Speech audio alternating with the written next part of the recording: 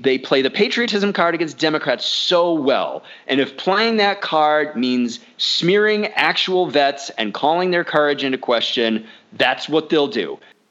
Hello, everybody. Welcome to the Banter Podcast, episode number 18. This is your host, Ben Cohen, and I'm here with my co-host, Mike Luciano. Mike, how are you today? I'm oddly encouraged. Just before we started recording this, the Supreme Court handed down a couple of decisions relating to Trump's tax returns and the long ongoing court battle that has culminated with these decisions. I'll just read an excerpt from the New York Times. The Supreme Court on Thursday cleared the way for prosecutors in New York to see President Trump's financial records. A stunning defeat for Mr. Trump, but a decision that probably means the records will be shielded from public scrutiny under grand jury secrecy rules until after the election and perhaps indefinitely. In a separate decision, the court ruled that Congress could not, at least for now, see many of the same records. The vote in both cases was 7-2. Chief Justice John Roberts wrote both majority opinions. And Alito and Thomas were the two dissenting in each case. So, unfortunately, we won't be able to see these things anytime soon, and Congress can't see them right now. But the Manhattan District Attorney's Office, this is going to have to be sorted out in court again. This is not, unfortunately, the end of it. But at least it's a step in the right direction, and the court ruled that the president does not enjoy absolute immunity from these subpoenas. This is just another mark against him heading into November. He's going to have this investigation going on. He's had it going on in the Manhattan District Attorney's Office. And so it's just another straw on the camel's back, and hopefully in November it'll break.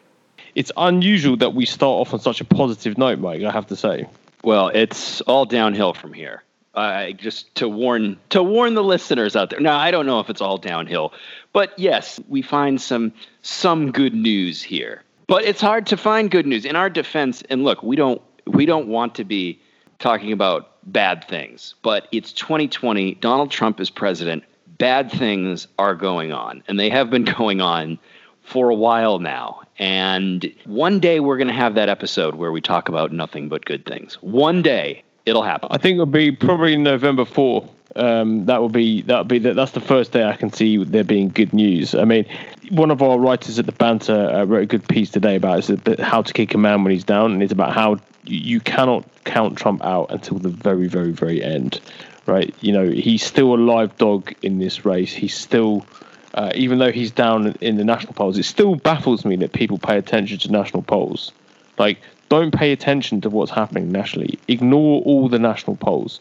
Look at only what's happening in the swing states. If you look elsewhere, if you look at the national polls, you're going to get you're going to get very, very overconfident about what's going to happen in November. Ben, as you know, I try to avoid polls this early in the race, but some of our viewers might be interested to hear what those say. So what do the polls say right now? So, yes, if you look at the polls, there's a headline of 538. Biden's polling lead is big and steady. If you look at the national polls, Biden is 50.6% to Trump's 41.1%. If you look at some of the swing states, it's looking very, very good for Biden. In Michigan, he's up by 9.1 percentage points, in Pennsylvania 7.6, and Wisconsin 8.1, and in Arizona 3.1. I think this is a very, very clear message that Trump has to turn things around dramatically if he wants to win this race. You know, I still think it's too close in some of these swing states, but I mean, Arizona didn't used to be a swing state. Now it is. So, like, Biden is not only beating Trump in traditional swing states, that have been swing states for the past sort of 10 years, but he's actually also beating him in new states that have now opened up in big time in favor of the Democrats. So this is, Biden is basically redrawing the map, and I think that the more damaging news that comes out against Trump, the worse this is going to be. So, yeah, I think, Trump is in extremely dangerous territory here if he keeps going on the trajectory. And apparently a lot of his staff are begging him to change course, but he's obviously incapable of not engaging in petty feuds with celebrities and media personalities and, draping himself in the Confederate flag et cetera, et cetera. So this is, okay, all this bodes well for Biden. Not sure how confident we should be. I think it's always good to feel threatened, as if Trump is always incredibly dangerous, but it's still looking good. You mentioned Arizona being a swing state. We got a hint of this a couple of years ago when Kyrsten Sinema, an openly bisexual, religiously unaffiliated person, beat Martha McSally, who is in trouble again, polling-wise, because she was appointed to replace John Kyle by the governor there. So she's up for re-election again. I've already weighed in on this race. I predicted that she would lose. Martha McSally is an Air Force veteran, but she is going up a Navy veteran who is also an astronaut. But they're both former members of the military, and I just wanted to talk a little bit about how Republicans, including Trump, treat members of the military who disagree with them. I'm really getting tired of this monopoly that Republicans have on being the pro-America, pro-military, pro-soldiers, pro-vets party. Remember when they freaked out because Obama saluted a soldier while he was holding a latte? They talked about that like Obama had kicked the guy in the nuts. But Republicans, this is the party that supposedly reveres war heroes and patriots. And yet, if the war hero is on the other side of the political aisle, then suddenly it becomes totally okay to question their patriotism and even their actual military records. And we got a very stark example of that this week with Tucker Carlson and what he said about Senator Tammy Duckworth, who served in Iraq and lost both her legs. And I want to be clear, I'm not saying soldiers and veterans are beyond criticism. That's not what I'm saying. Some of them have done bad things and advocate bad policies, and all of that is fair game. What I am talking about is how Republicans on numerous occasions have attacked the patriotism and even the military records of soldiers and vets because they were Democrats or they said things that the Republicans didn't like, in which case they go from thank you for your service to, oh, you're running against me or our candidate, or you said something I didn't like. Well, let me tell the voters all the ways in which you're not patriotic. Yeah, basically, Trump opened up he was the one who revealed the Republican Party's true colors on this, because he just came out and did it. He just smeared John McCain. He made it okay for Republicans finally to do away with their fake patriotism. That's what it seemed like to me. Well, Republicans have been working up to this for years now. Okay, let's step into the time machine back to 2002 in the U.S. Senate race in Georgia. Democratic incumbent Max Cleland, who lost 3 limbs in the Vietnam War, is challenged by Saxby Chambliss. This is a guy who didn't serve and also, like Donald Trump, got deferments during that same Vietnam War, which, look, just because you get a deferment, I don't think that's necessarily a bad thing, especially during a war that just should never have been waged in the Vietnam War. But I want to play an ad that the Chambliss campaign ran against Cleland. And just know this ad, it's got a picture of Osama bin Laden and Saddam Hussein. Remember, this is the first federal election after 9/11. And Americans were scared out of their minds, and national security is the number one issue, along with a looming war in Iraq. Here is that ad. Just know that this is an ad from the Chambliss campaign. This is not some PAC running this ad. This is an actual ad run by Cleland's opponent. As America faces terrorists and extremist dictators, Max Cleland runs television ads claiming he has the courage to lead. He says he supports President Bush at every opportunity, but that's not the truth.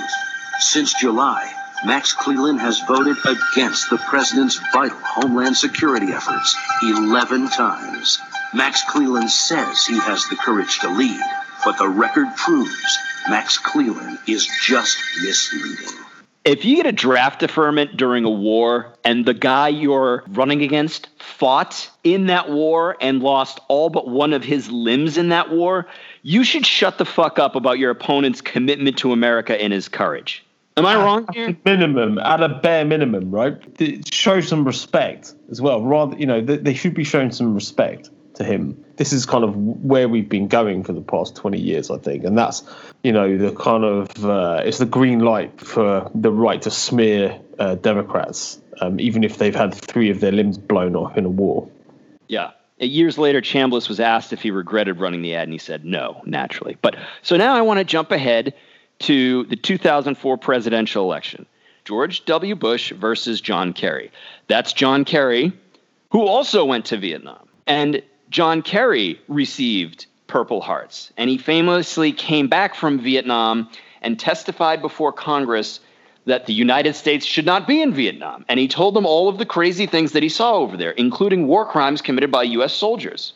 But let's talk about Bush's military service. I want to read an excerpt from the Washington Post, July 28th, 1999, and I'm quoting directly here. It was May 27th, 1968, at the height of the Vietnam War. Bush was 12 days away from losing his student deferment from the draft at a time when Americans were dying in combat at the rate of 350 a week. The unit Bush wanted to join offered him the chance to fulfill his military commitment at a base in Texas. It was seen as an escape route from Vietnam by many men his age and usually had a long waiting list. Bush had scored only 25% on a pilot aptitude test, the lowest acceptable grade. But his father was then a congressman from Houston, and the commanders of the Texas Guard clearly had an appreciation for politics. Bush was sworn in as an airman the day he applied, end quote. Okay, so powerful daddy gets W out of serving in Vietnam by getting him into the Texas Air National Guard. So in 2004, Bush is up for re-election against Kerry, and Kerry infamously gets swift-boated by the Swift Boat Veterans for Truth PAC. And you may remember these were ads that featured some veterans who were outraged that Kerry said there were war crimes committed by the U.S., which is absolutely true. We know that, with My Lai being the most famous massacre. But in fact, the whole war was basically a war crime, but that's an entirely different podcast. So these guys, they accused Kerry of lying to get his Bronze Star, lying to get one of his 3 Purple Hearts. I believe he had 3. Apparently, the Swift Boat vets didn't think that on that occasion, Kerry wasn't hurt enough to earn it. And Republicans and Fox News lapped this up. Kerry's a liar. He's a turncoat. He's not a real hero. So suddenly, a race between a decorated veteran who volunteered to go to Vietnam and the guy whose congressman dad got him out of serving in Vietnam suddenly becomes a race about how the decorated veteran is something other than a decorated veteran. And of course, Bush wins, along with his vice president, Dick Cheney, who you may also know got draft deferments as well, 5 to be exact. This is one of the biggest warmongers in U.S. history, and he couldn't be bothered to serve when he had the chance to. What a shocker. The chickenhawks. I mean, that was the neocons, right? The chickenhawks who were all gung-ho about blowing everybody else's country up, but had refused service themselves. They were quite happy to send their own other people's kids to war. Obviously, didn't want their own kids to go to war, or had never shown the courage of their convictions themselves.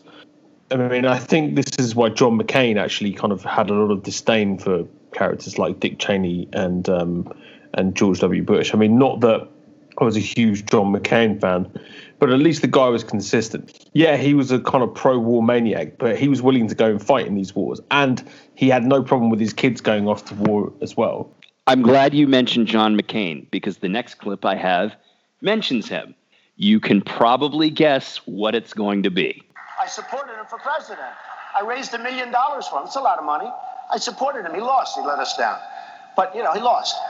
So I never liked him as much after that, because I don't like losers. But Frank, let me get to it. He hit me. He's not a war hero. He's a war hero. He's a war hero. 5.5 years. He's a war hero because he was captured. I like people that weren't captured, okay? I hate to tell you. Do you agree with that? He's a war hero because he was captured, okay? That was in July 2015 when he was running for president, and the Republicans voted for him anyway.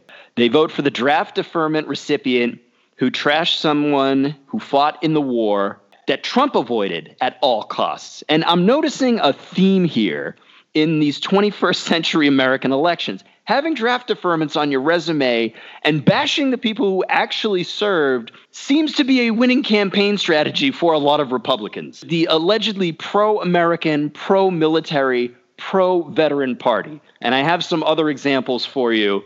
And then this actually brings us up to the present year, these other examples that I have. This stuff makes me sick. It really, really does, because it just kind of shows you how fake the Republican Party is, and how fake the right-wing movement is now in America, and how full of shit they are, basically. It's the pretense of having respect for the military. They don't respect the military at all. They don't respect war heroes. And, I think Trump has kind of definitively proved that. Look, if we apply the standards that they themselves set, this kind of lionization of, and I do think sometimes we fetishize the military, but these are the rules that the Republicans have put forth, or they say they're playing by, and they're not adhering to their own standards. They're calling into question, the patriotism and heroism of these soldiers. But so to bring us up to the present year, Lieutenant Colonel Alexander Vindman, who just last week retired from the Army, and he was famously kicked off the National Security Council. This is another decorated soldier, another Purple Heart recipient. He was injured in a roadside bomb attack in Iraq. Vindman just retired because his lawyer says he's faced a campaign of retaliation and bullying from the Trump administration because Vindman had the nerve to comply with a congressional subpoena. You'll remember he was called by the House of Representatives to testify about what he heard on that infamous phone call where Trump asked Ukrainian President Zelensky to do him a favor and investigate Hunter Biden, and implied that release of the foreign aid to Ukraine was contingent upon that investigation happening. Vindman was one of the people listening in on that phone call, and Congress asked him to testify about what he heard. And he did that. And obviously, he said he was disturbed by what he heard. And so obviously this means that Vindman has just been trashed relentlessly by conservatives. He was born in Ukraine when it was part of the Soviet Union, and his family moved him here when he was like 3 or 4 years old. He's as American as any other American. And yet the narrative in right-wing circles is that he has more loyalty to Ukraine than the United States. And here's your buddy, Ben, Tucker Carlson, speaking with Devin Nunes earlier this year about Vindman. Just say, look, thank you for your service. Just get off the premises, because they've done nothing but spy on them. Right. Well, and that's maybe he will at some point. Yeah, go off to Ukraine. And Nunes says, yeah, maybe he will. Go off. Hey, thank you for your service. Go back to Ukraine. Mike, why are you doing this, man? Why are you playing Tucker Carlson's clips to me? I've been cooling down from Tucker Carlson rage for at least a week now, and now you've put me in an uncontrollable rage again just by listening to his voice. Well, I'm going to turn it up a notch. This is kind of your fault, because you introduced Tucker Carlson into you introduced him into the Banter podcast bloodstream. But why I'm doing this week, so if you think that comment about Vindman was bad, this week he said something that really set me off and got me thinking about how conservatives smear the patriotism of veterans that they disagree with. This is just, it's absolutely beyond the pale. So he's had a back and forth with Senator Tammy Duckworth, who I mentioned, of Illinois, lost both legs in Iraq. And I guess Carlson was really irked by something she said. She was asked on CNN a while ago whether she thought statues of slave owners like George Washington and Thomas Jefferson should come down. And she responded by saying, quote, well, let me just say that we should start off by having a national dialogue on it at some point. That was, from what I saw, the strongest thing that she said about, Jefferson. How controversial. Right. But Tucker got he got really pissed off at that. So here's what he had to say, this luminary. You're not supposed to criticize Tammy Duckworth in any way because she once served in the military. Most people just ignore her. But when Duckworth does speak in public, you're reminded what a deeply silly and unimpressive person she is.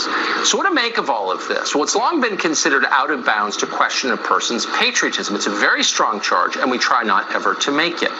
But in the face of all of this, the conclusion can't be avoided. These people actually hate America. There's no longer a question about that.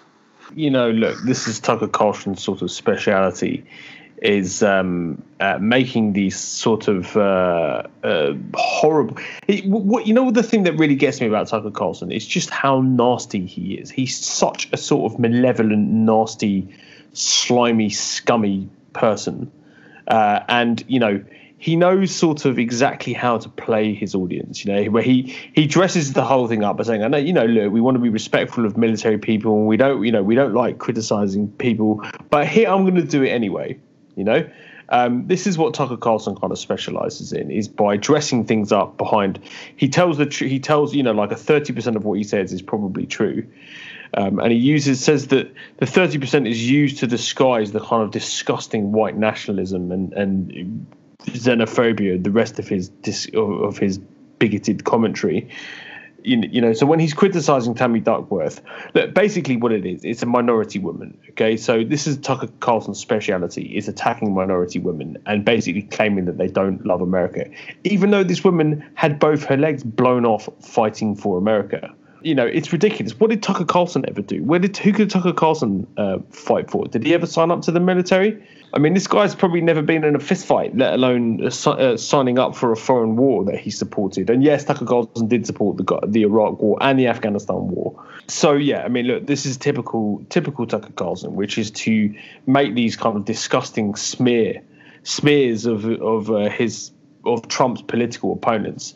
You've got to understand what Tucker Carlson's role here is. Tucker Carlson's role here is to intellectualize Trump. Right, he's to intellectualize Trumpism and make Trump palatable to the middle of America. And this is how he does it. He does it by any means necessary. And if that means smearing a veteran for saying something completely innocuous, I mean, like you said, it wasn't particularly a bold statement or anything. She said, we should talk about it. I fail to see how her comments can be construed as she hates America. I mean, I don't know. Am I missing something here? No, you're not missing anything. And it actually got worse. So she responded with a great line. She said, "Walk a mile in my legs and then tell me whether or not I love America." Just an absolutely perfect response. Tucker Carlson's not going to let it go. So here's what he had to say. So we called her office and we invited her on the show. Her flack informed us that before even considering our request, we must first issue a public apology for criticizing Tammy Duckworth. In other words, I will not debate you until first you admit you're completely wrong. Keep in mind, Tammy Duckworth is not a child, at least not technically. She is a sitting United States senator who is often described as a hero. Yet Duckworth is too afraid to defend her own statements on a cable TV show. What a coward. What a coward. As you point out, Ben, Carlson never served in the military. Instead, he serves as the heir to the Swanson frozen food empire. Just a silver spoon, pencil neck dickhead. But this leads us to something we actually didn't cover last week.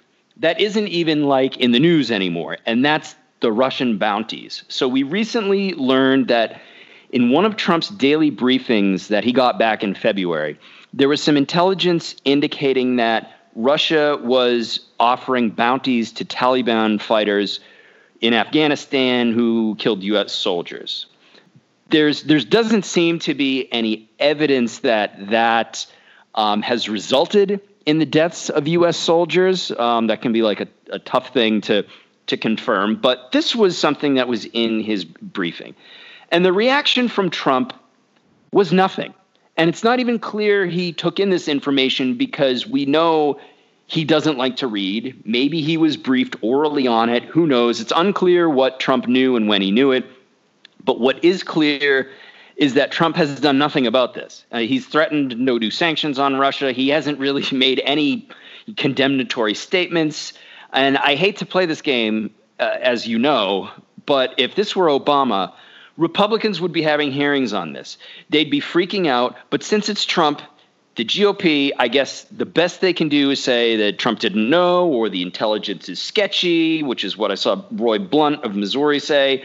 Republicans are twisting themselves into knots on this one because, again, Trump has put them in such an awkward position. But all of this, and we just reviewed a lot, all of this shows that conservatives do not give a shit about who served in the military and who was wounded and who received medals and who's patriotic. They don't give a shit about any of that. How many times do Republican candidates and pundits like Carlson have to call into question the service or the patriotism of people who actually served before this country realizes none of that matters to Republicans? They play the patriotism card against Democrats so well. And if playing that card means smearing actual vets and calling their courage into question, that's what they'll do.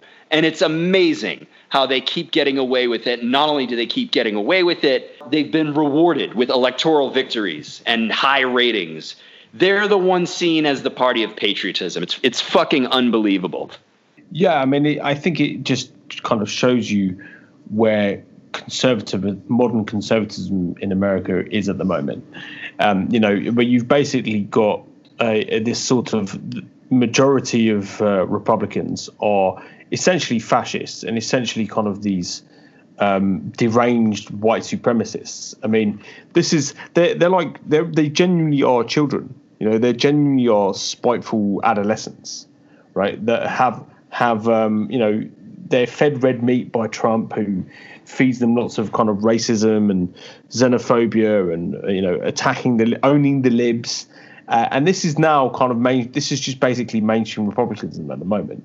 Look, there's all sorts of problems on the left. There's no doubt about that. But the GOP now is a kind of a cesspool of hatred and racism and bigotry, and it's all just completely normal now. It's all just they don't bother disguising it anymore. I mean, at least the John McCains of this world would attempt to disguise that kind of stuff. He tried to keep the lid on it. It was basically Sarah Palin. Sarah Palin was the sort of progenitor of all of this type of politics, where she essentially made being stupid and mean popular. This paved the way for Donald Trump, and this paved the way for these kind of resentful middle-class white Americans to basically, vent their frustration and rage on everybody that they've been secretly hating for the past 20 years. And here we are. We've reached it now when Tucker Carlson, with a straight face, can get on television and call Senator Tammy Duckworth a coward because she won't come on his racist show. Nobody should go on Tucker Carlson's show. Nobody with any self-respect should go on Tucker Carlson's show. Tucker Carlson is a little fascist, right? You go on his show and you're legitimizing him, right? This is the problem with anybody I have that goes on Tucker Carlson's show to debate with Tucker Carlson. It's not the fact that whether it's a good debate or whether it's a healthy debate or not, but Tucker Carlson is a racist. You go on his show, you legitimize him, right? I think he should just be ignored. The more you ignore this guy, the more mainstream figures ignore Tucker Carlson, the less powerful he becomes. But because he has one of the highest ranked cable news shows right now, he believes this makes him legitimate. But I don't think he's legitimate. I don't think Tucker Carlson's legitimate, and I don't think anybody should take him seriously. He's not serious. He's not a serious person. He's not a serious journalist. He's not a serious intellectual. He's a race-baiting KKK in disguise little dweeb who really should have his ass kicked. He needed his ass kicked in high school a lot more than he did. But he probably went to one of those incredibly posh prep schools, so was spared the beatings he would have taken in public school. There is I would pay good money to watch Tucker Carlson get his ass kicked. He hangs around with millionaires. He hangs around with other rich white wankers just like him. Anyway, so I'm not gonna go on a complete rant if I keep talking about Tucker Carlson. I'm gonna have an aneurysm. He might not even believe the shit he's saying. The thing about him, remember, he had a show. He was a co-host on Crossfire on CNN for a while. That show got canceled. Then he had a show on MSNBC, if you can believe that. Those shows did not do well ratings-wise. This one is. Tucker Carlson wasn't bringing this brand of politics and cultural grievance to those shows. He has clearly found something that works with a very specific audience. A lot of this is just him leaning into his audience, and it's about being the highest rated cable news show, and it's about making millions of dollars. And if he has to say all of this crazy shit to do it, that's what he's going to do. Right, because he didn't used to be. He wasn't like this, right? Was he? When he was on MSNBC, he wasn't anywhere near as nasty and vindictive as he is now. You know, if you read about him during his very early years, he was actually like a good journalist. And, you know, you have people who say, I don't recognize what I see on the TV now. I don't recognize him from, 20 years ago or whatever it is. Yeah, I've read some of Tucker Carlson's essay, from 20 years ago, and interesting. I don't necessarily agree with him, but it was interesting. But he really has, turned. I don't know what's happened to him. I mean, I think it's a grift. I think he's grifting. I think he understands that he's just very smart and understands that this is the way that the wind is blowing right now, and that fascism is popular. So he can, he's going to ride that wave. There are some discussions now about Tucker 2024. I don't know if you read about that, but we talked about it last week. We did, yeah, exactly. So this has kept me up all week. So I genuinely think that Tucker Carlson is the most dangerous person in America. I think he's incredibly dangerous, and I think that if he turns his eyes to politics, I don't know whether he'd be a good politician, but I think he's he's definitely good at what he does. He's very, very skilled. He's a very skilled presenter. He's very skilled at weaving this narrative about Trump and about the Democrats as well. So he's an effective messenger. And basically, if you want to know what your average Republican is thinking, is basically where Tucker Carlson is. Okay, I think it's enough of that jerk. Just to get back to the Supreme Court really quick before we go, we've had a lot of rulings come down in the last couple of weeks, but 3 of them in particular pertain to religion. And I'm just going to read just a quick summary of these decisions from the New York Times. The Supreme Court on Wednesday upheld a Trump administration regulation that lets employers with religious or moral objections limit women's access to birth control coverage under the Affordable Care Act, and could result in as many as 126,000 women losing contraceptive coverage from their employers. In a second major decision on religious rights on Wednesday, the court ruled by another 7-2 vote that employment discrimination laws did not apply to teachers in religious schools. Last week, by a 5-4 vote, it said state programs that provide scholarships to students in private schools may not include religious schools. Okay, so this to me is maddening because religious organizations in this country take in billions and billions of dollars a year, and they don't have to pay taxes. And they always seem to be getting some new exemption from a law that everyone else has to abide by, right? Like the Civil Rights Act. And yet so many religious people just keep screaming about how they're being oppressed in this country. It's incredible. I mean, they get all of these exemptions. Like they can now religious schools can fire teachers for being gay. Are you kidding me? What year is this? And shame on the 2 liberals who joined the conservative majority on that decision, Elena Kagan and Stephen Breyer. Shame on them. Right. I mean, it's this. It's bizarre that these are still issues in America, and I don't know whether this sort of feeds into the culture war.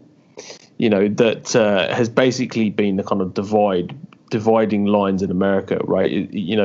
America doesn't fight about economics anymore. I mean, the fact that it's basically a kind of a neoliberal capitalistic society is just a given. The lines are now on, it's mostly along cultural lines and about religion and religious identity and nationalistic identity too. So, again, I feel this Supreme Court decision just, it paves the way for a greater divide in America between the kind of the non-religious and the religious.